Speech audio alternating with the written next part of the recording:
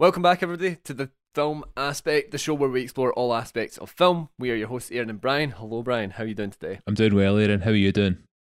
I'm doing pretty well. It's a nice sunny day. A good day to be sitting in a climby wee room recording a podcast. I'd say so. Don't you think? Is it good day for that? How are you getting on with your dissertation stuff? You nearly done?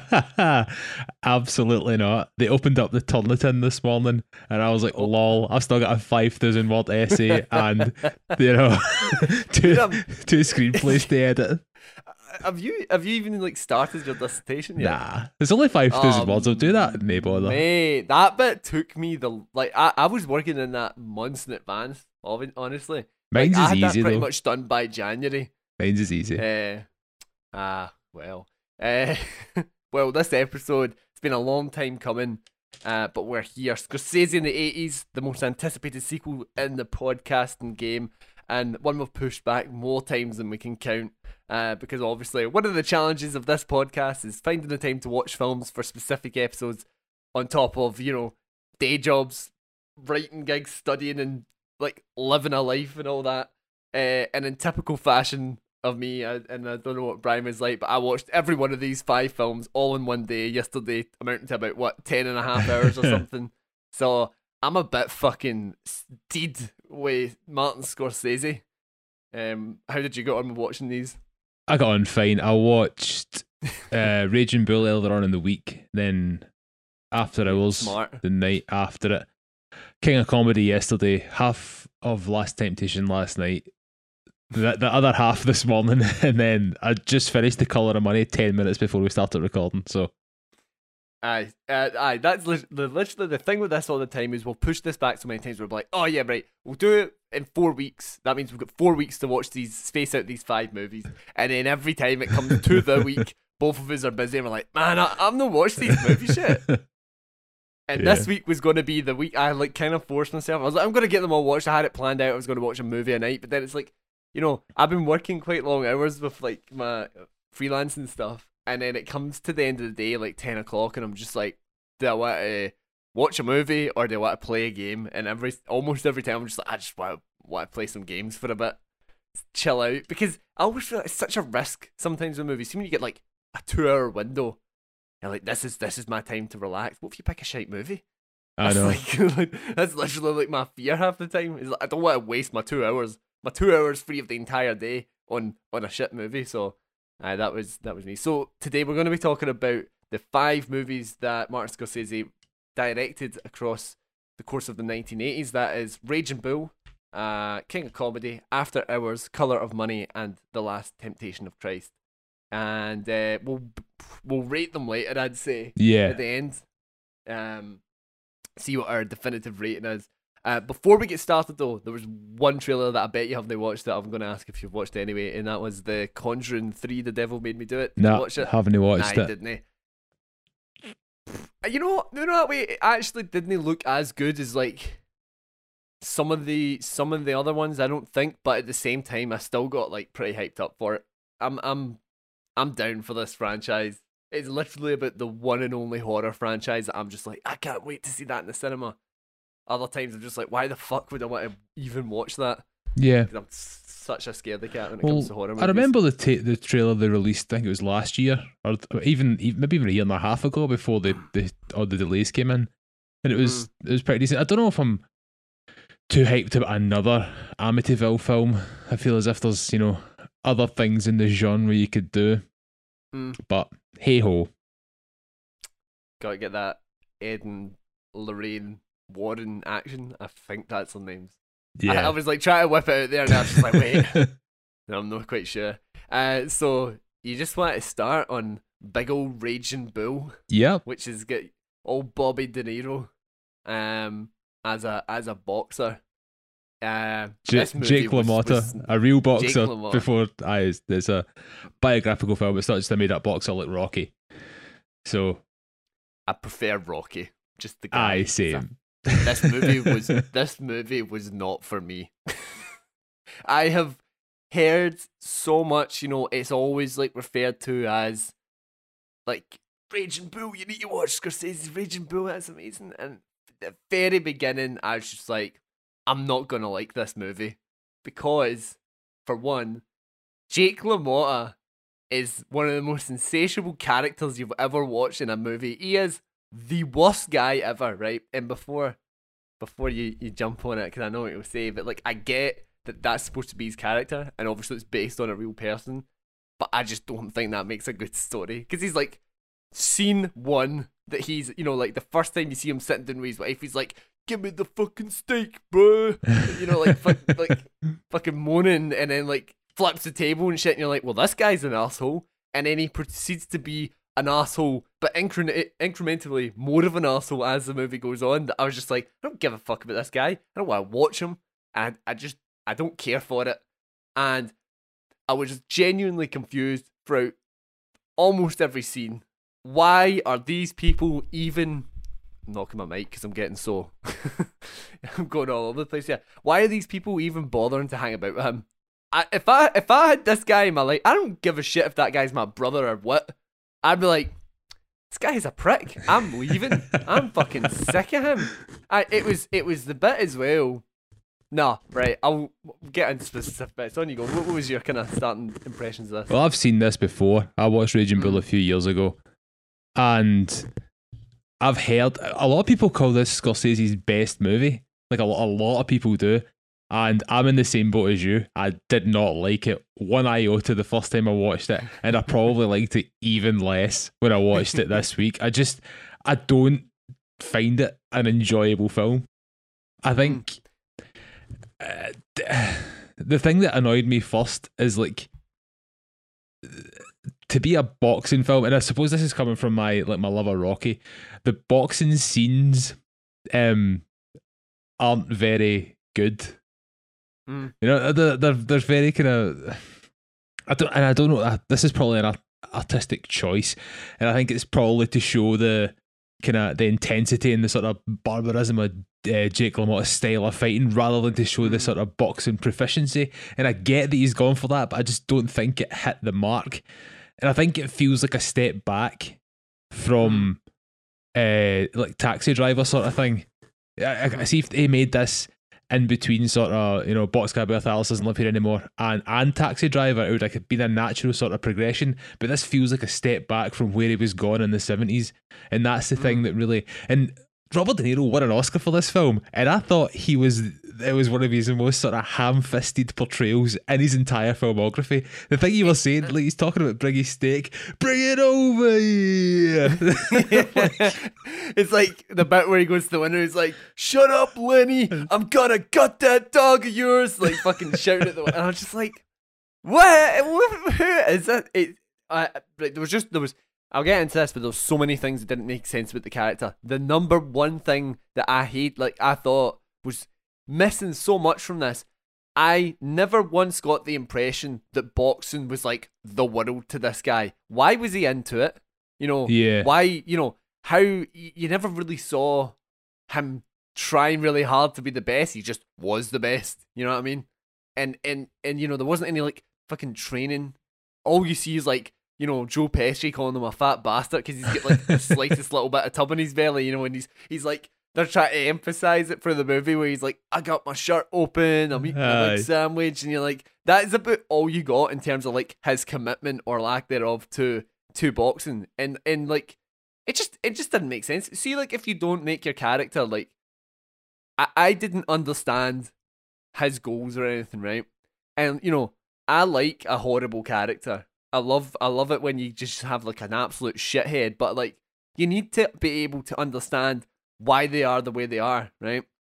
And I think, you know, there's like probably people that will pick this movie apart and be like, well, you know, the upbringing of, you know, 19 fucking canteens, New York, you know, like they, you know, them guys, that's how they were, and like the way he was with his boxing. I'm like, but the movie didn't show that for me.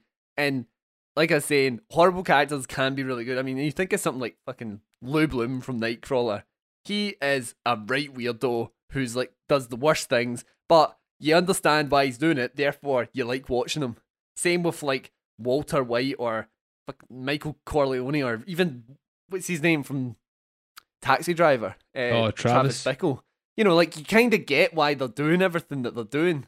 and like that is all you need to get behind someone in a movie, to be able to understand what they're doing. And I don't like these kind of movies that that are just like, well, this guy was like one of the worst, so that's going to be it. Like Bronson. That was the thing I didn't like about Bronson.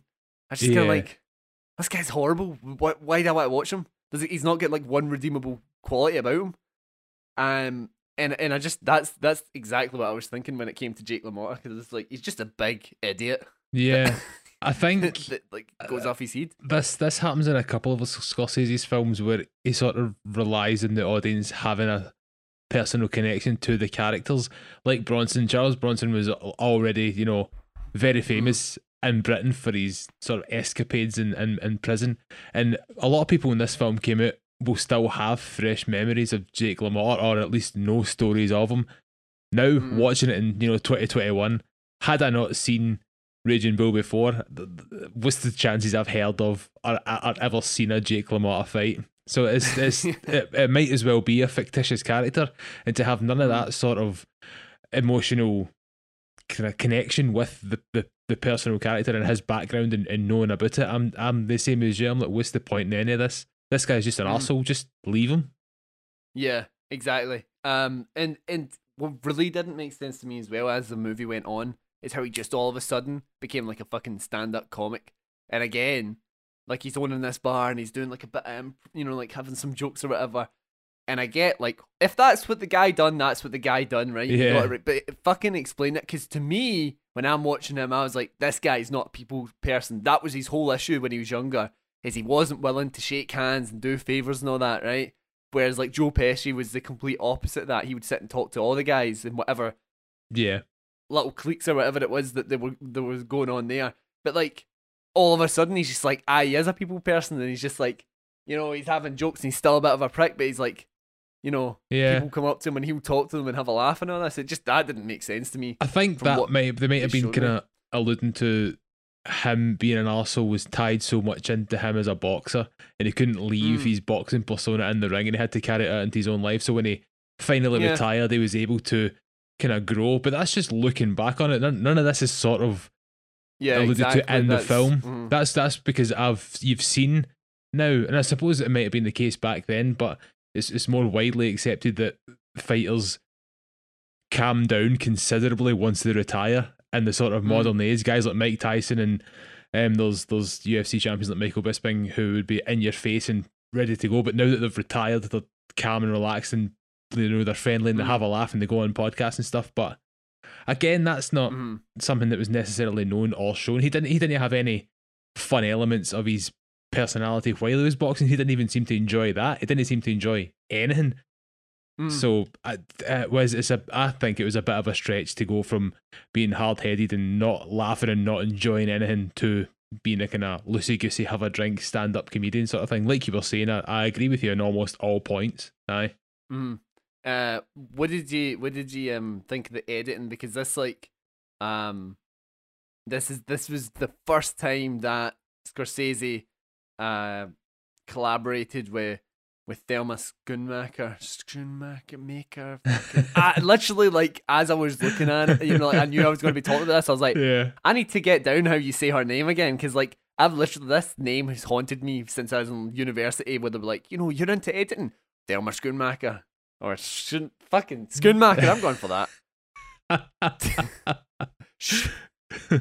No, on you go. Tell. What did you think of the editing? I think the editing's pretty decent. I think there's a nice collaboration between the way Scorsese gets his grips with his cameraman to move the camera. I think he gives editors a lot to work with, because I noticed this, and I love this about filmmakers, is when he almost always opts to track in rather than zoom.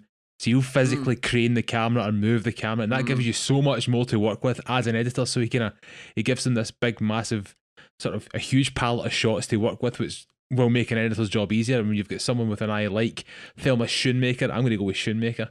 I just looked it up there. Apparently, it's Schoonmaker. Schoonmaker. So that doesn't sound right. I'm not sure. I just looked up a pronunciation. It was like Sconemaker. All right. Fuck.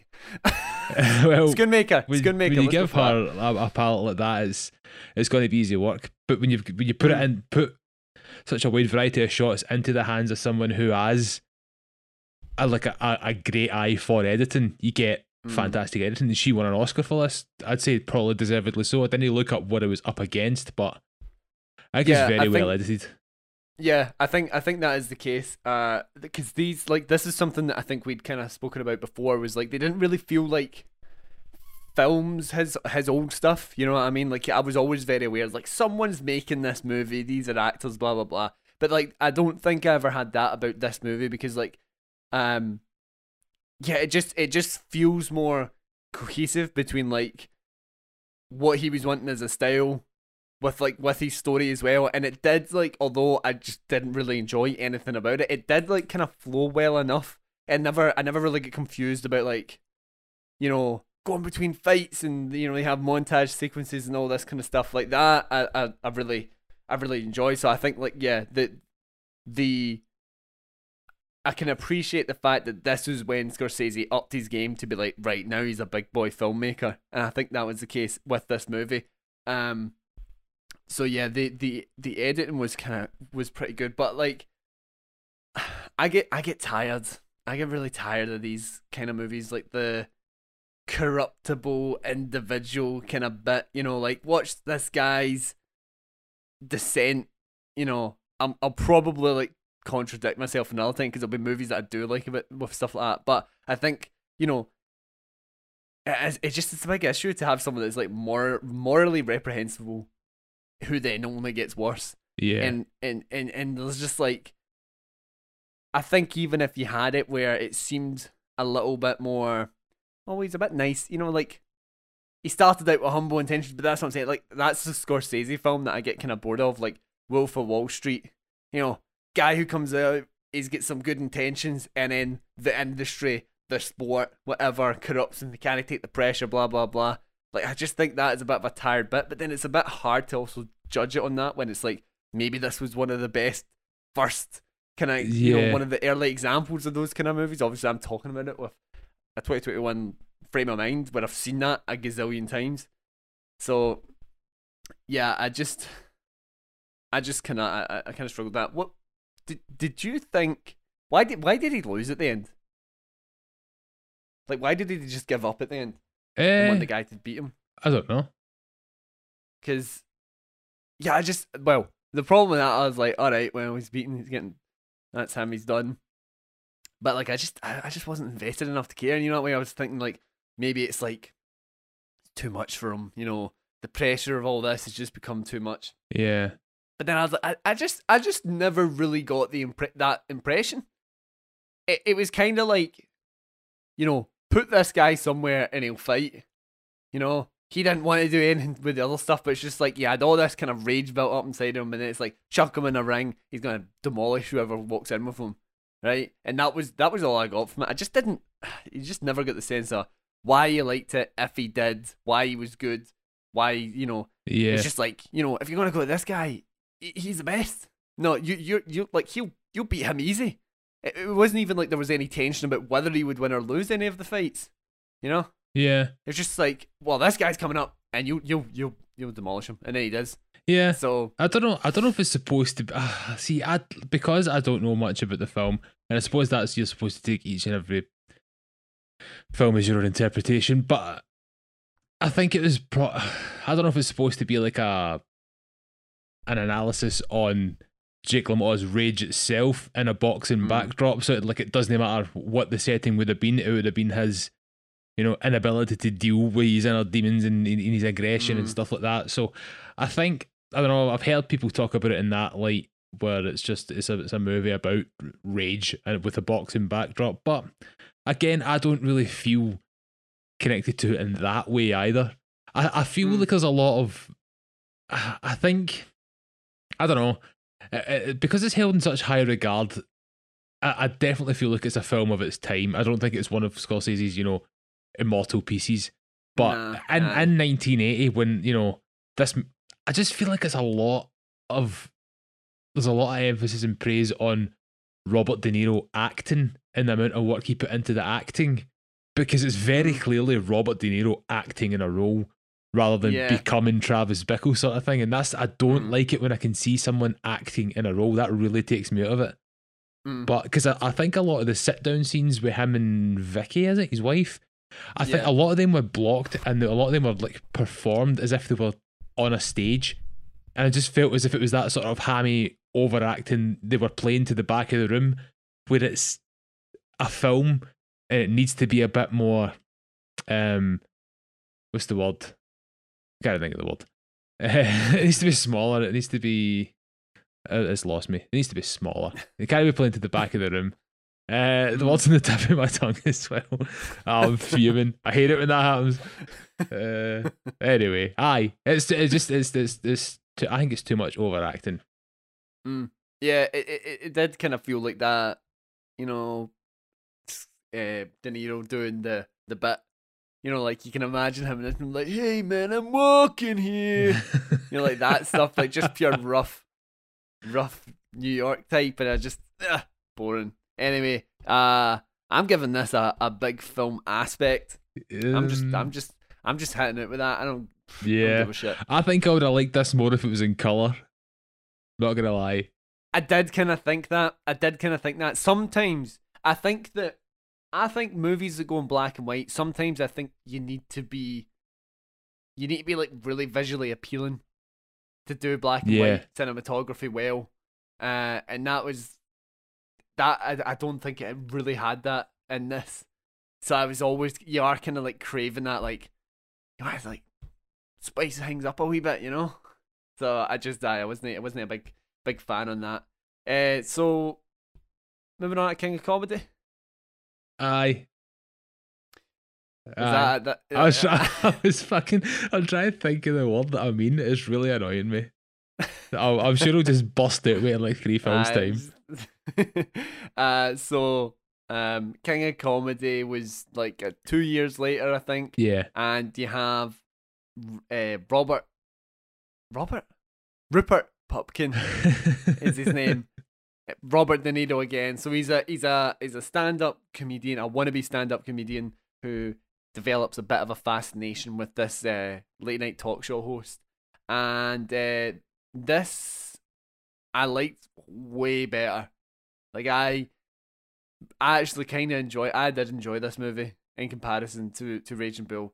And I think the thing that I immediately loved about it is just that it was De Niro, and I think I said this about like one of the previous films with like the 70s stuff, but it was like De Niro acting like I'd never seen him before, because he's so like kind of wacky and like funny, and he's like overconfident, and like this is what you say as well when you go like, this guy isn't actually a nice guy or whatever, but like I like him because I understand what he wants and why he wants it and all this kind of stuff, even though he ends up going on to do some kind of horrible things. So yeah, I really enjoyed him in this movie. What do you think of him? Excuse me. I love this film. Genuinely love this film. I think I'm going to drop a bomb here. I think this is Robert De Niro's best performance in his entire career.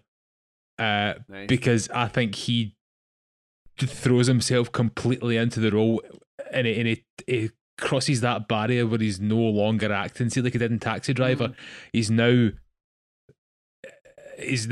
Rupert Pupkin. That's who he is, and he's just, because it's so a left field for what De Niro was known for. He's always known for the kind of same hard man act, and then he just comes as this kind of awkward, kind of nervous but overconfident guy, and he's you just really feel sorry for him. I know, quite a lot of the movie, and that's just not something you're used to feeling for Robert De Niro, I don't think. No, and I absolutely, and I think that is, I cannot. De Niro's performance is held in such high regard by me, and I think it's so perfect because of how Jerry Lewis plays Jerry Langford. He plays him so kind of like stoic and cold and straight, which is absolutely not what Jerry Lewis was known for, because he's an incredible physical comedian, and just his scenes with De Niro in this are just, so I think they're amazing. They're so good because it's such a contrast in who they are, because you always get De Niro supposed to be the cool, calm guy, obviously flips it, but I love this film altogether.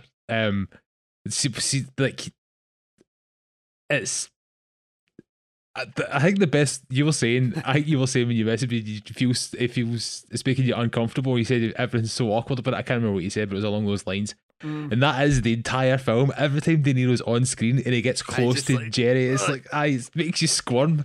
I think the best one of that is when he's I can't remember the name of his girlfriend or the girl he's dating, but when they go to Jerry's like summer house, oh mate, that is a perfect scene because you can tell Jerry Lewis or Jerry Langford in this, it's just like, get out my house, but he holds it all together so perfectly. I think the contrast in between those two guys, Jerry Lewis should have won an Oscar for this. I'm just saying it, sorry, but he should have. These two together were tremendous in this movie. Yeah. Mm-hmm.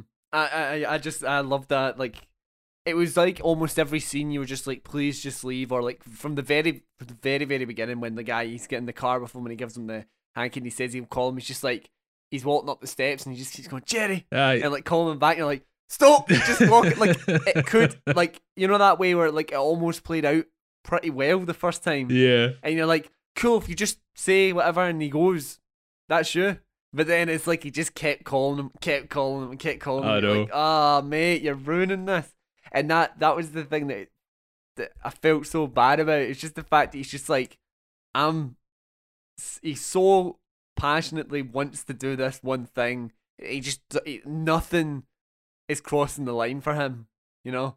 And I love that. I love stuff like that. That's exactly why, like I was saying with Nightcrawler. It's like he wants to be the best Nightcrawler, you know, like the guy that gets all the footage of the worst crashes and murders and that. He wants to be the best, and he does anything to get that. And it, like, I love stories like that. And this guy, it was a lot more colourful. Obviously, it is in colour, but like, it is a lot more colourful of a movie, especially with I've forgotten her name. He's the other one that's obsessed. Oh, Masha. Masha? Is it Masha? Masha? Sandra Bernhard. That's her name, I think. On IMDb, that is who it is. And it is, what did you say? Marsha? Masha, Masha. Masha. Masha? Okay. But like, when the two of them, when they finally kidnap him, and it's like they're wearing, you know, like he's like, get the suit jacket with the Hawaiian shirt on and the sunglasses and the hat. And I was like, this looks like, for me, I know very little about King of Comedy, right?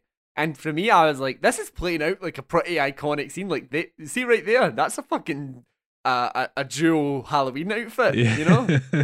Like, I was really loving that, and she also was really good to just making you feel so uncomfortable, but almost in like a different, like a more manic way, where you're just like, you never really thought that, you know, like when Rupert eventually gets like the gun and stuff, I was never really convinced that he was going to shoot, but it was like her. I was like, you've given the gun to her. Like, why would you do that? She's the wild card in this scenario, in my mind, you know, because like he had the smarts at least to play it off with like a bit of swat, you know, like when she gets in the car at the beginning of the movie, she's just flipping out. She's like kicking and screaming and all this, whereas like he's good at where he like, you know, he assessed the situation and then just done it like a favour, like, right, everybody get back, you're stressing the guy out, and then snuck into the car. Yeah. You know? And I like that contrast between the two of them. It is like very, very Joker, right? And I now, having watched Taxi Driver and this, I now fully see the comparison to the movies. I'm very, very curious to see how I feel about Joker now that if I go back to it, because as you know, I like fucking loved Joker when it first came out. I hadn't seen Taxi Driver or this, and I was just like, 5-star movie.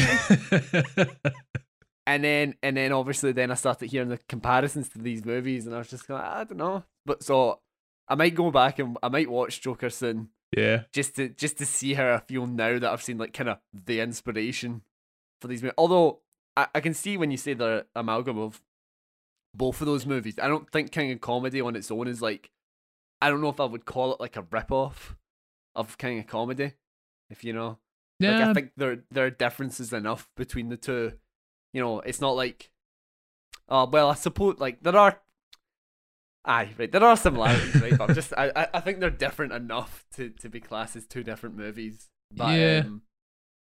I don't know if I definitely say it was inspiration. I don't know if it was a a rip off, so to say. I don't think he wanted to follow the same sort of story beats, but there was definite inspiration, which is fine because everything gets inspired by everything to different levels. Exactly. So I don't mind. I didn't care about the comparison. The comparisons to these movies don't change my opinion of Joker whatsoever. Every movie, I don't know. I feel like, because to me it was just kind of like a story or whatever, like I hadn't really seen in a way, and then obviously the thing with Joker though, I think in comparison, is that it has like a very, it's the tone of that movie is so tense, like that's the whole, it's like a building tension. And I can't really remember so much about Taxi Driver anymore, but like this movie isn't really like a building tension. You're just kind of like, oh, he's going and he's doing that now. Oh, like he's doing this now. Yeah. And it didn't end in the way, like when Joker had like the final scene in the television show, that was like really fucking stressful for me when I first went to see that in the cinema.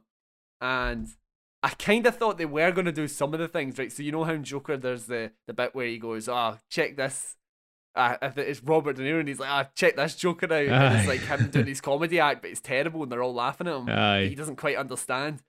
I thought they were going to do that, but when he goes, oh, Jerry, take a look at my pride and joy, and he gave him the card, I kind of thought there was going to be a bit where he's watching his show and he does the joke with the card and be like, fucking stole my material.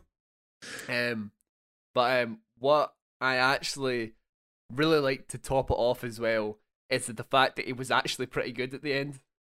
In comparison, like he actually done really well for the. I thought that was a nice twist, because like the whole time you're just kind of assuming that he's going to be really bad, because you never really hear him do the jokes and like he's doing the awkward demo reel and all this kind of stuff, and then just at the end it's like actually a 5-minute segment where I was actually laughing like, watching it. But do you think that the ending stuff happened? Nah. I like how it's sort of ambiguous as to whether or not it's real life, but I would have liked it better had they cut it sooner, because they keep on saying like, I now Rupert Pupkin or something, or whatever the line is, and they say it like 5 times as they're sort of slowly zooming in towards it. And I'm like, well, this is not real life. See if they would have said it once and then just cut it, I'd have been like, oh, was that real? But because it was so prolonged, I'm like, nah, that's obviously, fake. You see, you don't think any of it happened at the end of the movie? I would like to, I don't think it did as well. I was actually thinking though, I was like, I would have really liked if it was actually, because it would be like this weird thing of like, it doesn't matter. I really liked his the idea that he came to at the end, because you're like, why is he so cool? Like he knows that he's going to go to jail for this. But then it was like at the end where he was like, I'd rather be a king for a night than a loser for forever or whatever it was. Yeah. And I thought that was a nice twist as well when it came to like, because you kind of, it was almost like the whole time you're thinking, does he really understand like the situations that he's putting himself in, or why he's been inappropriate and all this kind of stuff? But then, obviously it's like you get to the end, you're like, actually he was actually probably smarter than you would give him credit for. Yeah. Although, saying that, if the ending isn't real, then maybe he's not smart because he's in fucking jail. Yeah. So, film respect, are you getting anything else? Yeah, I think the only thing that I took away from this is, and the reason why it's so successful, or so highly regarded by me, and because this was a box office failure. This was like the box office bomb of the year in 1982. Oh, really? Yeah. So I think Scorsese considered giving up film after this, or something along those lines. But it's because I don't think it feels like a Scorsese film, and that's why it probably bombed, because there's none of the camera movements, there's none of the whip pans or the tracks in. Scorsese lets this film, in his camera movements, he lets it breathe, and he lets De Niro and Jerry Lewis and Sandra Bernhard, I think I said her name was. He lets them do all the action. He lets the people on screen go through it almost like a stage play, but in a film, and he doesn't need to rely on these fancy edits or quick camera movements, and he lets the scenes breathe. And I think that adds to the tension and the awkwardness, because when Rupert Pupkin, when he first goes to like Jerry's office and he won't leave the reception, and he's like, "I'd like to talk to Jerry," and it goes on for so long. You're like, right, this scene's finished now, surely, and then it isn't. I just think just letting that breathe and letting that go is just. I think this is like an underrated gem in Scorsese's filmography. I really do. Yeah, I actually, I really enjoyed this movie. But it's all downhill from here, pretty much. Or maybe you know. So next up we had After Hours, which is like a guy meets a woman after work on like the weekend, probably assume, but then he's trying to get his hole, so like he goes over to see her, but then it ends up in this mad wacky night where it's like after hours, things are different kind of people are out and all this, and it's very very different from like anything I've seen Scorsese do. It's kind of funny, but also weirdly depressing. You know what I mean? Like, I didn't quite get what they were going for with it. I was like, am I supposed to be laughing at this stuff? And then like 1 minute it's like, oh no, this girl's killed herself. You know? So, yeah. So, like, I just didn't really get it, to be honest. And then when it like eventually when you got to the end, I was just kind of like, okay, I suppose like that just happened to that guy, whatever. But what did you think of this one? I hated this film until it was like 40 minutes in, and then something flipped and I ended up really liking this film. I don't know why. I really enjoyed it. I think it's because it's of a genre. It's sort of a dark comedy, and it's sort of a very 80s film. Where it's I like it because it's another film. I say this is the most of a Scorsese film that doesn't really exist in the real world. This is too sort of fantastical to exist in the real world. None of these characters have any real repercussions. It's just like a silly piece of cinema that isn't in the real. And I like that, and I miss that about movies because you know, oh, I'm watching this kind of weird, kind of not funny, dark comedy, goofy movie, but with none of these, I'm never going to meet any of these characters in real life, sort of thing. And this is the first time I think we've seen that from Scorsese, because you can't really relate to any of them. No, but it's just a show on screen, and I doubt you'll ever seen it. But John G. Avildsen made a film with Dan Aykroyd and John Belushi. It was called Neighbours, and it's about this kind of like out in the suburbs, a kind of straight-laced guy, and then these two wacky people move in next door, and then like the electrical currents overhead make them change moods, and it's just such a weird, not really funny dark comedy that's really kind of goofy, and it's in the same vein as that is very much After Hours. After Hours is very much a 1980s film. I don't think you'll find this sort of film in any other decade. It's definitely a piece of its time. A film of its time. Yeah, it did. Unlike I think King of Comedy or Raging Bull, you could probably place in like different time, and you just be like, well, this is something maybe kind of slightly harken back to these times, but it didn't feel like something that was set by it's the time that it came out. But this did, like everything about it, like some points of the cinematography, the I think even like the set design and the music and all that. You know, it almost reminded me of Little Shop of Horrors, where it was like all the streets felt fake. You know what I mean?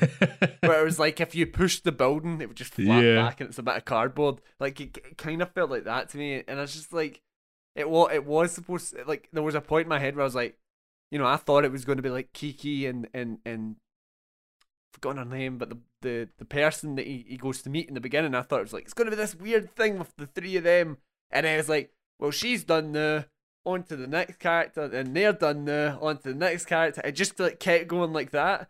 So I was, I don't know, and the whole time as well. Like, obviously, I'm not sure on like the logistics of distance or whatever in New York. But I'd be like, mate, just fucking walk home, because the whole time was like, I'm just trying to get home, and then like the subway's 150 now, and then this is that, and it really pissed me off when he's like, I'm gonna go and get the keys for Kevin McAllister's dad, and he's like, I'm gonna take the keys and then I'm gonna come right back, and then he sees those guys stealing the paper mache thing, and he goes to their house first. I was like, I'd take that with me to the barkeep And I was just like, that when I was like, he's gonna forget about those fucking keys. And then it's like he does, and then I was just like, oh man, it was just. I didn't like this movie. I think I watched this at the exact right time. See, because of all the stuff I've been moaning about with movies that have been released over the past few years, I thought this was a fantastic, like, just film for escapism. I thought it was just an enjoyable experience, but there was a couple of proper Scorsese moments. See when he first walks into the bar that Kevin McAllister's dad has, and it sort of tracks along the bar and comes up. I'm like, mate, that is a Goodfellas shot right there. That's classic Marty. So I feel that this is it. I feel like Scorsese was having fun with this film as it did it. It's like all bets were off, and it just sort of threw himself into having fun. But one of the things that I noticed was, I don't think this feels entirely like an American movie. I think there's a lot of influence from his sort of like Italian and French foreign language movies that he loves Italian cinema. I think that's one of his biggest influences. And I feel from some of the films I've watched for that time period from the 60s and 70s, it almost feels like that style of humour or that style of filmmaking that it's always been present in Scorsese films, but he sort of ramped it up in a comedic tone with this film. And I do really enjoy it. But the thing I don't enjoy about it is I feel it's a sort of mishmash of everything. He doesn't know what he wants to do, because it almost feels like an art house film in some points. And I feel like this film, had it been released today, is something that would have been nominated for Best Picture. I genuinely do. I don't know. Because it's so out there, because it's trying to be funny in like not funny ways, and it's almost like everybody's got a secret as to what the joke is, but they're not telling you. That's what I kind of feel this film is. Just the problem with the setting them was just kind of like, I don't know, it wasn't like and I suppose this is part of the point, but like it wasn't a place you wanted to be. Yeah. So it almost felt like kind of icky, you know, like, all these fucking weirdos that live in this place, man. Like, one of my notes is, I want to go to that club. That club looked amazing. Everybody's got a mohawk and the chain link fence and stuff. I've written down here in capital letters that this is my New York. This is the city I want to be in. See New York the 70s and 80s when it just looks grimy and shitey. Like, send me back there right now. You fit right in with a bunch of the fucking New York night crawlers. Exactly. Scuttling a bit in the alleys. Oh, I love it. Yeah, the weird thing, like, I thought compared to some of his other films is, like, I think you can tell why he's telling, like, the stories that he's telling throughout these movies. But for me, obviously, going into it completely, I'd never even heard of this movie. I knew nothing. I didn't look up anything before I was watching it. And you know, that way where, like, it's kind of like, well, why is he making this? Like, what's the point? Did he just want to, like, fucking let his hair down and make a comedy, you know? And I think that's probably just it. But yeah, like, I don't know, like, it's cause like I'm going in with the preconceived notion of like who Scorsese is, so then I'm watching this film and I'm like, this isn't Scorsese. Like, what is this? Like some shitty comedy? I thought I actually did think I was gonna like it when it first started. And I was just kind of like, I kind of like what they're going for with this, but then the music, I hated the music, and I don't know. It was just, obviously it's supposed to be wacky, so the guy's just making random choices or whatever. Yeah. But like, it was a fact for me as well. It's like when he get trapped in the paper mache thing and then get taken away. I was like, is he just going with it now? Like, he's just like, I'm done. I'm just going to get taken away and sold as a paper mache model. I was thinking, how fucking strong are Cheech and Chong? I know, just like, back him up like he's nothing. Didn't even say this feels heavy. Just I was waiting for that the whole time. Like, man, this one's like saying how it's like, it's just good quality or something like that. Plus, is everybody fucking paper mache in this place? I know. What the fuck's going on? Like, she just had the kit sitting ready to go. Do you know what the thing? There was one thing that completely took me out of it before the film started, and I think I'm correct in saying this because I've seen it a number of times. The theme song at the beginning was the theme that Frasier made when Frasier got commissioned to make a theme song for his own show, and he had the entire orchestra in, and it said like on our show, and then he has like a fucking Niles as a narrator saying all these things that he's gonna do, and that is the theme, that is the song that Frasier bases his theme song off of, and then Kenny's like, nah, we don't need it. So I don't know if you're a big Frasier fan. I love the man. Nah, but never watched it. What? Yeah. Frasier's hilarious. Is that like a sitcom? Yeah. No, I've never seen it. Never seen. Oh, mate. Nah, never seen Seinfeld either. Seinfeld's hilarious. Seinfeld's probably the best, but Frasier's up there. One of my mates, she loves Seinfeld. She goes on about it all the time. But compares it, second in chain with that, probably Curb Your Enthusiasm. I've watched one season of Curb Your Enthusiasm. I quite like that. Same guy who wrote it, to be fair. Larry David wrote Seinfeld as well. Or co-wrote it or created it. Well, I like the more awkward style of humor rather than like sitcoms make me cringe like really really hard. The only time I'll find a sitcom funny is when like another show is kind of like emulating the style for comedy. Like Always Sunny does a Seinfeld. I think it's Seinfeld anyway. They do like what's supposed to be a Seinfeld episode that's just like highlights how stupid and unnatural everything is that they do in those shows. So I kind of like that. But anyway, After Hours, the film aspect for me, fucking hated it. Nah, I felt respect for me. I liked it. So Colour of Money, get the coolest guy in town, Paul Newman with his fucking slick looking shades. Mate. That's it. That's all you need to say. That's it.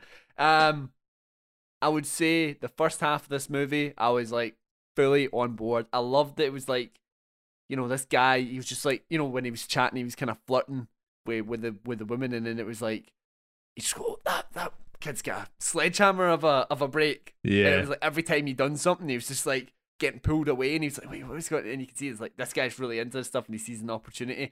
And I liked that, and I liked how, oh, well, just to say what it's about for anyone that doesn't know, it's Paul Newman, Tom Cruise. Paul Newman's like an expert in what, like, is he a pool expert? Yeah, it's a sequel from The Hustler. He's Fast Eddie Felstein for The Hustler.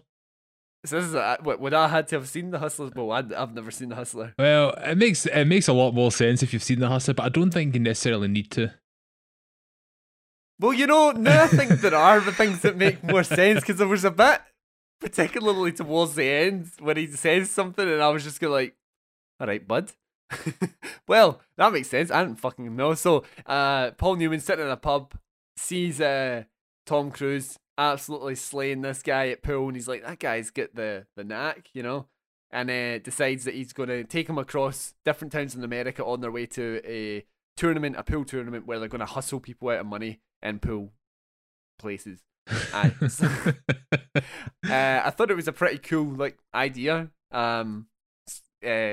And Cruise and Newman were pretty good together, quite interesting together. But I also, like I was saying, like the first half, it was setting up a lot of things that I was really into, like, you know, the dynamic of like the girlfriend and Tom Cruise and then Paul Newman, like, you know, she's smarter than, like, Tom Cruise is like the idiot. Yeah. And but he's the one with the skill, and she's smarter, but she's trying to control him a wee bit, and then he's the one overseeing it all. And I like that stuff.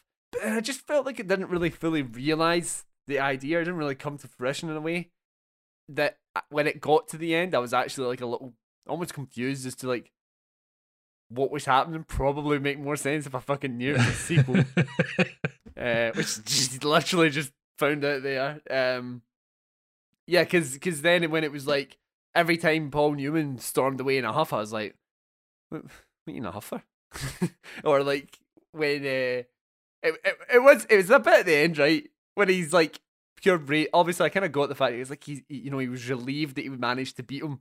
Yeah. But then when Tom Cruise came through and he was like, actually, I'll let you in. Aye. I was like, oh, that's a wee bit, you know, the guy's taking a bit of an ego hit. But then it was when he went through to the green room and he just goes, I'm back. And then like freeze frame, I was like, you're back. You were sad for about 2 fucking minutes.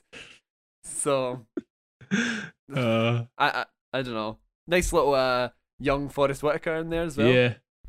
That was quite cool. But it was kind of funny seeing Tom Cruise as like the kind of old archetype that he used to be, you know, like the energetic young guy. Yeah. That was kind of cool. I've not really seen any of Tom Cruise's old movies, to be honest. Other than maybe like Jerry Maguire, but that's a bit old. It's like 90 something, surely. Yeah, I think it's 90s. This Top Gun cocktails are on about this time. Tom Cruise was phenomenal in the 80s, by the way. We should do Tom Cruise in the 80s next. But, no, I fucking love this film. Genuinely. Right. Just most of it is because of my love for Paul Newman. This was the film that got him Best Actor at the Oscars. Alright. He won his Oscar for this, and I just, because it was like 20 odd years, 25 years, I think, after The Hustler came out, that this was released. So it was like a long time. And I think he's fucking tremendous in this film. I've got to say, I love a Marty voiceover. See when the opening where he's talking about pulling the rules, I was like, yes, here we go, Scorsese. This is the kind of clicking your fingers walking down the street. Let's go. Like, luck is a skill in its own. Yeah. He says, or something like that. I think this is also, Scorsese said that he feels like he was a hired gun in this film, but I think there's a lot of Scorsese-isms in it. He fucking loves him a whip pan when they're playing pool in this, and I was like, yes, Scorsese, Marty, I'm here for it. And he starts throwing his camera around again, and I'm a big fan. What were you going to say, sorry? I liked some of the editing of like the pool montage bits, especially there was a particular shot that I really liked with the sound design where it was like the set thing, but it was just like balls getting fucking hit everywhere in like multiple games at once, and it was just like making all the clacks of the sound. I was like, I really liked those bits, and I think it managed to keep it like frenetic enough with the actual pool, you know? Yeah. Where like I was enjoying it enough, because that is the thing with sports movies. If you might call pool a sport. I mean, it is. Aye, why not? But like, you know, you need to make that interesting enough as well. And when it's literally guys hitting balls with sticks on a table, it's like probably gonna be kind of hard. But I think they go for this pretty cool, like slick style with it, where, you know, obviously with like Paul Newman as well, there's just like, I don't know, just really. And Tom Cruise is doing this wee smirk the whole movie that's driving me mad. That thing where he's like, you know, kind of like pursing his mouth, like really fully letting himself smile. It's like he's trying to no smile, but then he was smiling. So that was I quite like that. I can't believe I never knew it's a sequel. Cheers for telling me, Brian. Sorry. Although what would I have done? Watched another movie in the one day. Well, the Hustler is far superior to this, and that's me saying that I like The Colour of Money, but The Hustler is just so much better. Just because that's like classic 1960s, you know, cool as fuck, young Paul Newman. You know, nobody comes close to that. And I think what I like about this film the most, especially watching the last ones, I know After Hours was really wacky and, you know, kind of comedies, sort of wacky as well, and not really sort of kind of like fantastical, and Raging Bull is just completely out of my element. This is the first time in the 80s where you could walk down the street and bump into any one of these characters. This is a real world film, and it's the first proper real world film I think that you can look at and have a connection to since, you know, the characters in maybe Taxi Driver. I think it's been that long where it's not a documentary, but it has that sort of real world grit. And I think this is also another underrated gem, just not in terms of film quality, but in terms of Scorsese as a director, because this is now a perfect blend of his sort of technical proficiency as a director with his camera crew moving the camera about, and the sort of the character drivenness of the performers and of the story. It's very character driven, but it's also very technically proficient. I think it merges really well in The Colour of Money, even though it kind of just falls by the wayside in his wider discography. For me, I feel that's what's happening here. And this is, you know, obviously it makes a film in between this, but the natural progression from this to go, right, I'm Scorsese, I'm making a gangster flick again, Goodfellas. I can see Goodfellas from this film, sort of thing. Aye, yeah, I get you. Aye, like it has that kind of flair to it, I think. Yeah. Like where it is, because I almost feel like the previous one, with the previous decade, was like trying to find out how to be just a director, you know, like film, like make a movie, make a cohesive movie, and then I think this decade is more like finding out who Martin Scorsese is. Yeah. Which is, I think, pretty cool. But because yeah, I it just tests the waters with more genre in this decade than yeah, it does with anything else. In the eye, like, exactly. This is who is Martin Scorsese, and then he just hits 1990 and fucking takes off like a rocket. That's not even an opinion. That is what he did. So I don't know. I don't know if I'd go for a film aspect of this. Aspect. I'm not really sure, to be honest, because like I really liked the setup. I just thought by the end I was kind of shrugging my shoulders at it. See, because I've seen where Eddie's came from and the Hustler. See, by the time it got to the end, and I was like, finally, he's that. I thought it was heartbreaking. See, when Tom Cruise walked in with that envelope and says, "Here's your cut ticket," I was, oh no, no. That was that was pretty like. That was actually pretty sad. I thought I didn't. So then that was why like he had his whole thing where he's like, I'm actually not any good, and that's why he forfeited out of the game. Yeah. Aye. So like, I suppose like I did. I'll give it a film respect. I didn't hate it. I thought when I started it, I was like, I'm really going to like this movie. Yeah. And I didn't. And I think a lot of that could be down to that because I've said it all the time, but like I love it when they take a character and then like put it 20 years later. Yeah. So that probably would have been the case for that. That's like a cool thing to know about that guy. So yeah. But no, I'm never gonna watch The Hustler and Color of Money again. So you should The Hustler's like, I don't know, 8 point something on IMDb. It's a very, very good film. It's not that long. It's like an hour and a half. It's the same as Color of Money. I'd highly recommend you. Liar. Emma? It's 2 hours 14. The Hustler, is it? Well, it feels like an hour and a half. Yeah.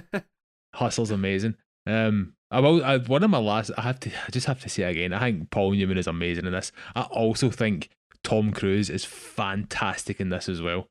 I just think their conversations, their interactions are tremendous.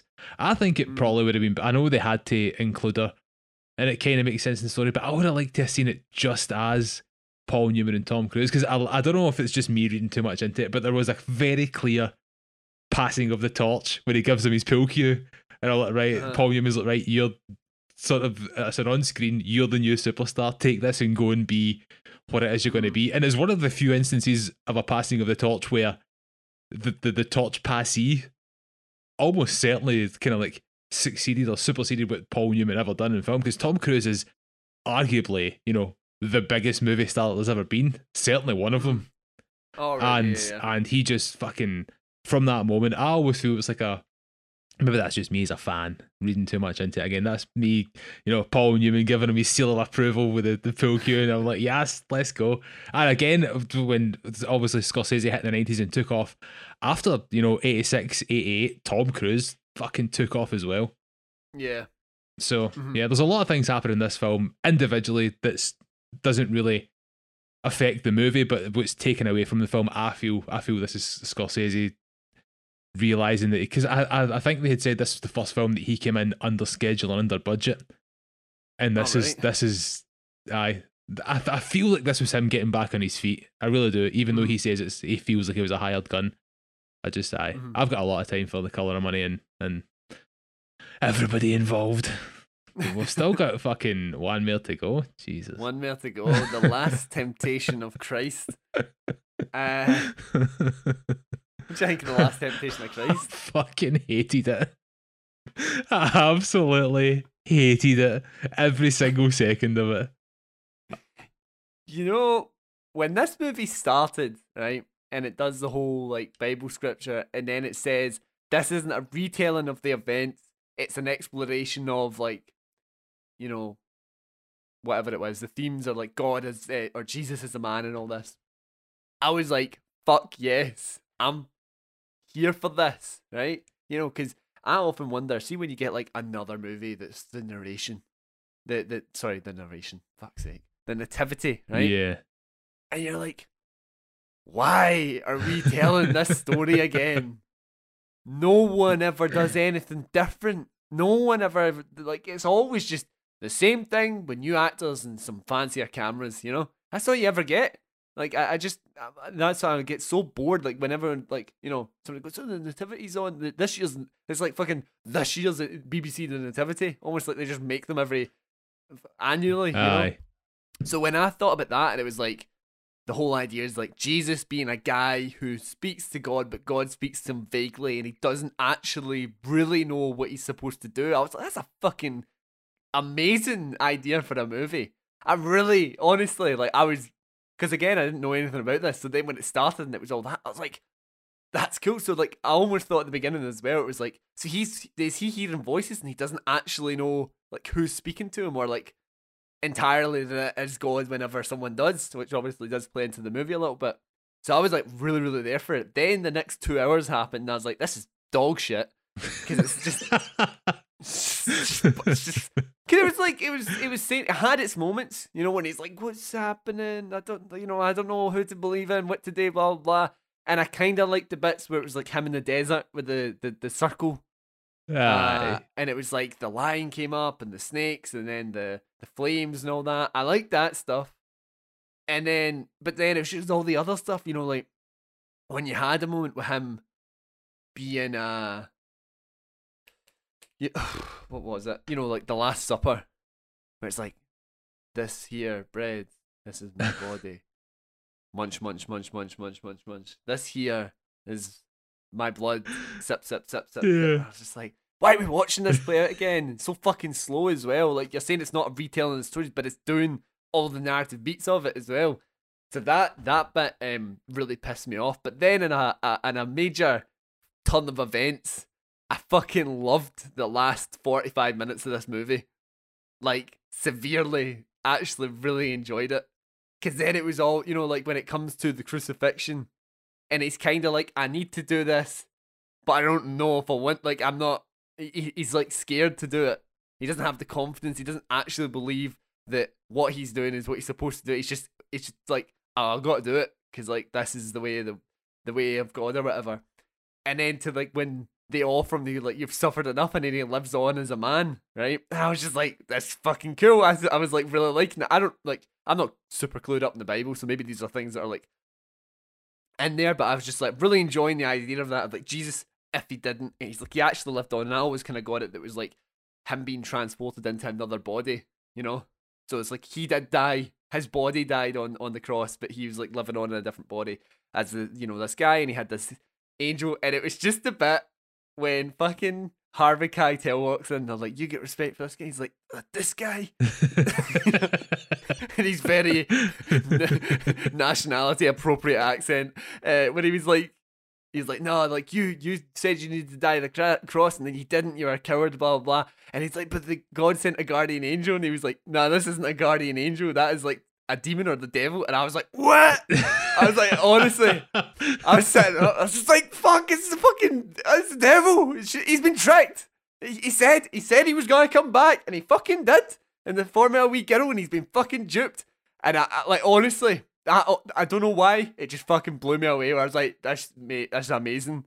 And then when he crawls up and he's just like, you know, he begs him for forgiveness, and he ends up back on the cross again.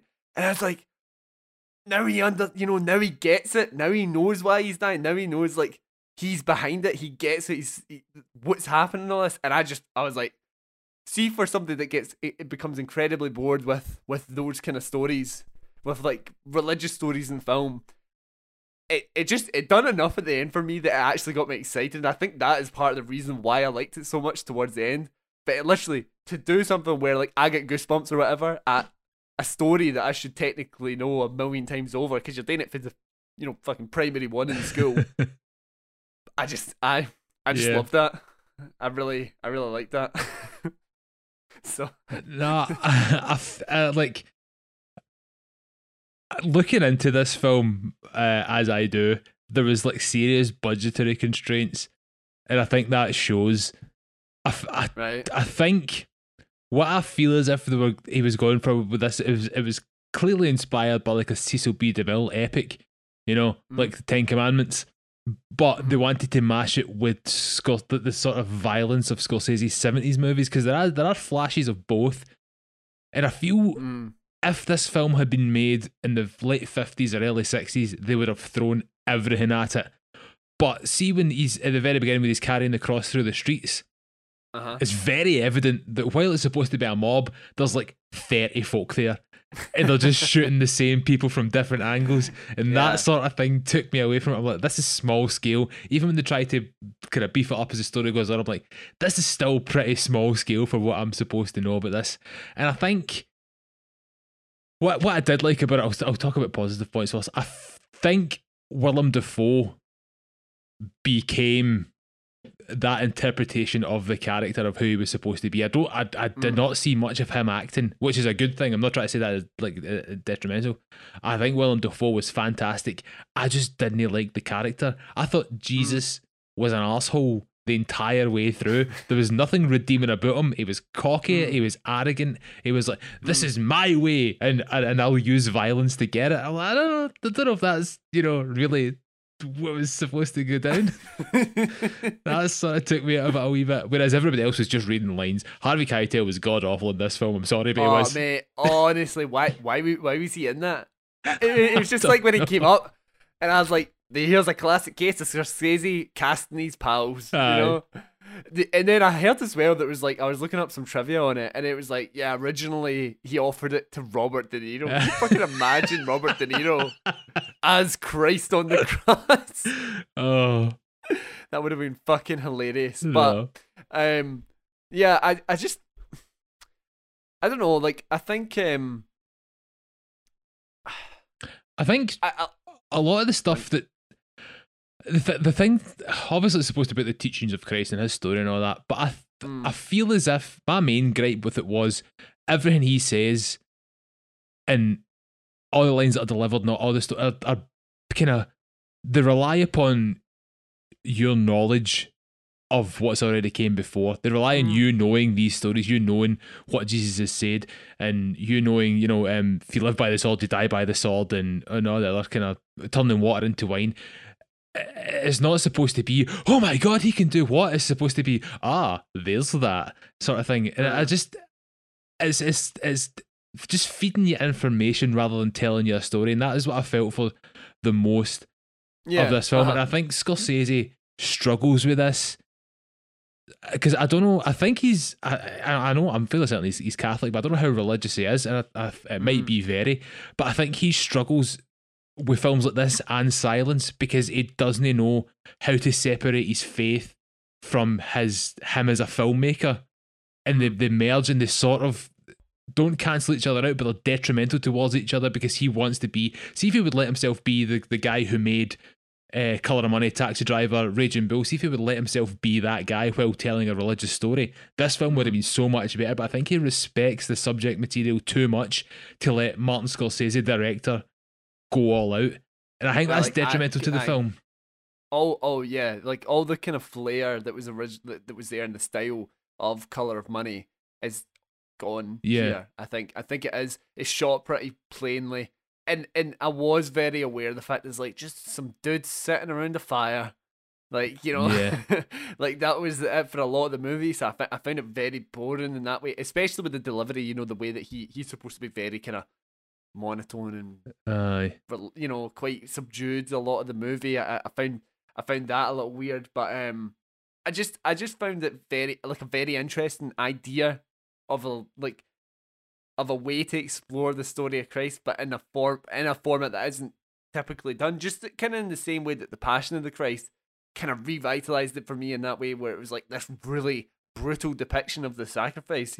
Yeah. Like I kind of think that's what you need if you're doing a religious story like this. I think you need to approach it in a way that isn't, scared to do things that aren't necessarily conventional, because like that's why like a lot of these films are just like, it's Mary and Joseph, and she wasn't like, she was a virgin and knew that the fucking I don't remember the name of the place, like Bethlehem or whatever, it's doing all these things, and it like no one is ever confident enough to take any kind of risks when they're making these kind of stories, because it's just like, this is how it happened, and this is it's kind of like if Disney were to make a nativity, not too violent, not too controversial, but that's what I kind of liked about this, because it wasn't going like Jesus is just this guy that knows his shit and he's going to talk, but he just knows what he wants to, what he believes in, he knows what his message is. But it was like bits where a crowd are gathering and they'll go, what if I say the wrong thing?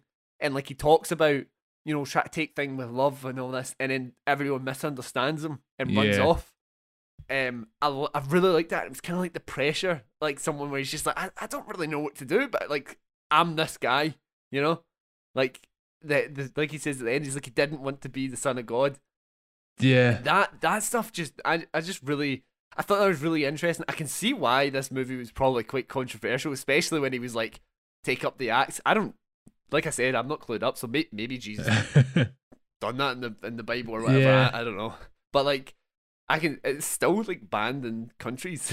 This movie. I think that's the sort of. I think it was Willem Dafoe, even though I think it was fantastic for what they were trying to do, to have to be playing such a sort of famous figure, for lack of a better term, and to somebody whose life is known in the stories of his life are known by billions of people around the world, and he's portrayed in a certain way and has been for, you know, millennia, to all of a sudden come in and be more arrogant than confident in what he's saying. It was the arrogance that kind of struck me the wrong way, because I'm like, well, and I get this is obviously it's fictional and you're telling this story and this is your interpretation of it, but so much of history, so much of the way this character's being interpreted has always been about calmness and peace and, you know, standing up for what you believe in, but in a sort of in a righteous way rather than an arrogant way. And that just struck me the wrong. Like, Willem Dafoe is fantastic for, I think it's an incredible piece of acting. I really, really do. But the character, the way they made the character speak and the way they made the character act, it just really took me out of the story. I think I kind of view it in the same way, like, you know, like if you have different interpretations of like Batman, you know, Zack Snyder, his version is dark and kills people, you know, and previous versions didn't. I kind of see it as that. It's like some guys coming to this and be like, you know what if Jesus didn't have the confidence for this? What if he went down the wrong ways and just decided that violence was the way? Mate, I kind of like, I have... Yeah, I can't wait to get banned because you compared Jesus to Batman. Can't wait for them to come for us in those comments. Aye, Jesus, he's kind of like Batman, you know? It's just a cinematic comparable that I thought, you know? It's just the first one. But, like... I should have said Superman, because he is literally like supposed to be like Jesus in those movies. But no, like I think it's just someone else's interpretation of the character, and I like it when people take things in new directions. Like, what if you take this guy that's really nice in this one, but actually he's a dick in this one? Like, how does that change the dynamics of the story surrounding him? I think that's pretty cool. Obviously, I'm saying that like I just really enjoyed the last bit. Yeah. The rest of the movie was incredibly dull for me, and I think it kept. I think it's just because I can appreciate that what they were going for. I kind of think like if they were to make this now, it would be like a far better movie. I don't know. I think it was something to do with like a lot of the production, like you're saying. Like you can tell, it's just like bunch of dudes like hanging about at this set. You know, I think that is kind of one of the biggest problems with it. I also love the fact that it's like the cast, all of the other people with like ethnic appropriateness, and then you just have everyone else is just guys from New York. I know. like fucking Harry Dean Stanton comes in. Just, as what fucking Paul? Yeah, like, and just Harvey Keitel as Judas is fucking hilarious. A little stroke of genius. Yeah, but like, I love him. Not really. I thought he was actually pretty terrible, but I liked his delivery in that last bit. Whereas I was like, who this guy? Aye. Well, I don't know. So. End of the day, I gotta say, it's a film respect for me. It won me over in the end. So it's a film aspect for me. I can't get over the wedding. And then the guy's like, we weren't expecting this many people. We've run out of wine. And then Jesus is like, check those jugs. He's like, they're water. He's like, are they? I'm like, I don't think that's how it played. It's almost like a Family Guy skit. It's like that when we're going, I rode into town on an ass, your mama's ass. And he goes back to obnoxiously eating his grapes, like pure sucking them. It's like, cheers, jugs, by the way. so, so, fuck. It's a film aspect for me. I think I said that, but I'll say it again. Oh, man, I'm fucking sweating now. Cool. Well, I think it's a film respect for me. So, do you have well, let's go for a rating first, 5 to 1. All right, okay. Would they just like so? My number 5 is Raging Bull. My number 5 is The Last Temptation of Christ. Number 4, After Hours. Number 4, Raging Bull. Number 3, The Color of Money. Number 3, After Hours. Number 2, The Last Temptation of Christ. Number 2, The Color of Money. And then number 1, The King of Comedy. Yep, same. Hey, we agree on something. I had Raging Bull as my last one until halfway through this podcast. And then I was like, can we? Nah, I'll change it. So, yeah, I think I see more of Scorsese, the Scorsese that I know here towards some of the end, like Color of Money and then even Raging Bull. But like, it was nice to remind me of like the range that he has, because he'll do like a boxing drama, then a comedic thriller, would you call King of Comedy, then like an alternative dark comedy, then a hustling sports movie again, and then like an alternative take on Jesus. That's a varied portfolio you got right there. You know? So you can really like commend the guy for trying to kind of explore these different avenues, and like you were saying, it's like now he knows how to make a movie. How's he going to make a Scorsese movie? And I think that's what he's discovering here in this decade. And like sadly, I couldn't get on board with like most of these movies. But I'd probably never watch any of them again. Nah. Maybe Temptation of Christ. I'm not gonna lie. I think I would possibly like see if I like looked up a little bit more about like, because I had always had a feeling that they were referencing to stuff like you were saying, and I was like, bet that's a Bible story right there, you know. So like I wanted to see it. Also, just to comment on The Last Temptation of Christ, it really had me been like, where the fuck is the resurrection from Mel Gibson? I fucking want that movie. And they said they were making it like ages ago. Like when Hacksaw Ridge came out, they said they were making the resurrection of Christ. I want to see that movie. That's true. IMDb have did this very incredibly annoying thing. Will have taken away the upcoming projects, because they used to have a lot more for like a wee section for upcoming. But he's oh mate, he's directing a remake of The Wild Bunch, which I am 100% on board for. It was supposed to be doing a Viking film for years after Apocalypto, and then it just never came to fruition. They did Hacksaw Ridge, but I don't know. Like, well, apparently, like it still is like happening, but it's just no one knows what's happening yet with it. Like when it would come out. Yeah. No,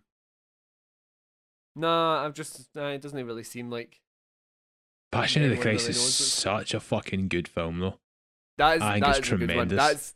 That is like a visceral movie. That's a hard one to watch because it's just so fucking violent. I think that's why it was so successful, though, because people, when they talk about like biblical stories, they don't realise how barbaric those times were. Yeah, well, I mean, I was literally saying that to Amelia when I was watching The Last Temptation of Christ. I was like, what sick bastard came up with the idea? I've got an idea. Let's whip the fuck out of some guy, put a crown of thorns on him, make him carry this cross that we're then going to hammer him to and leave him hanging there. That's a fucking great way of execution. Like, who thought of that? It's insane. I know. There was 2 ways they would crucify them as well. If they only nailed their hands to the cross, they would die faster because all the blood would like come out through the bottom of them and pull at the bottom or something. But if they had nailed their feet to the cross as well, it took longer to die because the weight was evenly distributed. So fucked up people. It was something to do with like suffocating as well because of the way that they twisted the body. It's horrific. Aye. But sit here. Here's our take. Crucifixion, bad. Don't do it. Watch us get flamed in the comments for that. Well, crucifixion, it really does have its place. And so yeah, I'd say like I enjoyed. I'm glad I've watched them. It means I've experienced. It means it's another thing I can check off the list, if you know what I mean. But like it missed the mark so much for me, just because I was kind of like didn't really get behind characters or story or the style. And then for some of them I really did, and some of them I really didn't. And I think that really shows that he was trying to kind of figure out what kind of movies he wanted to make, which maybe one day we'll talk about. Who bloody knows when we get onto the maybe the 90s stuff. Yeah. But what about you? What's your kind of overall impressions of this decade? I think Raging Bull and Last Temptation of Christ are the only movies I wouldn't watch again. The rest of them definitely would. Definitely was kind of comedy. I think mate, I'd say it's my top 5 Scorsese movies. I'll need to do like a full-on ranking when we finally get to yeah. I love me some by the time we get to them, we'll be on to like Scorsese in the 30s. After hours I'll watch again, just so I know what I'm going into this time, and maybe I'll enjoy it more. Bye. Wait, had you never seen it before? I'd never seen After Hours before. I'd never seen any of these movies before. No, fuck Raging Bull and The Last Temptation of Christ. Fuck them both. Pretty hard. So before we go, you've been watching anything else? I watched the new version of The Witches starring Anne Hathaway last week. It's pretty rubbish. It's not great. I'd assume the original one's so much better. The original one's a classic, and this one's pretty bad. That's it. About as expected. I besides watching a shit ton of Scorsese films, I watched it. That's basically like my monthly quota, my fucking 2-month quota for movie watching, just 5 in the one day. I watched Love and Monsters, which was added to Netflix this week, which I've been kind of looking forward to for a while. Just a kind of quirky comedy where it's like this guy who's a bit of a fierte, and he gets split up from his girlfriend when the apocalypse strikes, which is like a bunch of big monsters. And then he goes, you know what? I'm sick of being stuck in my bunker with these guys. I'm going to travel across 85 miles of monster-infested territory to get to my girlfriend. And it was like, it's never going to tax you too hard. It was just pretty funny. It had some good visuals. The visual effects of like the designs of the monsters were pretty cool, because it's all like, there was the kind of setup is there's an asteroid falling down, so humans blow it up, but then the radiation comes down once they've blown up the asteroid, and it turns all of like the just like snails or like snakes or whatever, like frogs and shit, like into giant monsters. So whenever you're seeing the monster, you can like, I know what kind of creature that used to be, So that was kind of cool. But yeah, like when it ended, you know what I mean? You're just like, that was fun. Never watch it again. Well, it's maybe rewatchable, but I kind of liked it. And that was all I watched other than the Scorsese films, obviously. Nice. So yeah, next week, what are we talking about? We're going to actually be talking about fucking everything happening at the same time. So next week we're going to be talking about Mortal Kombat and Falcon and the Winter Soldier, which should be finishing today, the day that this comes out. You buzzing for you watched any of I've watched 2 episodes of Falcon and the Winter Soldier, and they were both pish. So hopefully it lifts it. I think it will go in directions that you like for now. I don't know obviously what it will be for the final episode, but I think it's doing things that I'm somewhat interested in. It'll be good to talk about. If you go over to our Twitter at the Film Aspect, we post polls and updates and stuff like that in the show. You'll get notification whenever our new episodes come out, which is every Tuesday and Friday. Last week we done a recast of Kill Bill, and then on this Tuesday we're going to be talking about the Oscars, which is like this Sunday. We'll be talking about the winners and stuff like that, just having a wee short discussion about those lot. And then next week Mortal Kombat and literally Falcon and the Winter Soldier. But if you go to Twitter as well, we've got a wee poll going about who you think are going to win from the Oscar race, so let us know, and then we'll have a wee discussion to see if that marries up with who actually won in the end. We should have a poll for how long my rant will last. I'll put that one up. And if you don't, I'll no tell you what it is. And if you don't meet that, you're kicked off the podcast. It's like, nah, you're not good enough for the people. They said 25 minutes and you gave it 22. That's true. Well, if I need to make happy. up time, I could just go on about how Greta Gerwig got nominated and Martin McDonagh didn't for 3 billboards. Still bitter about that. If anyone wants to have a discussion with that, let me know. Right, but thanks everyone for listening, and we'll see you next time. Bye. Bye.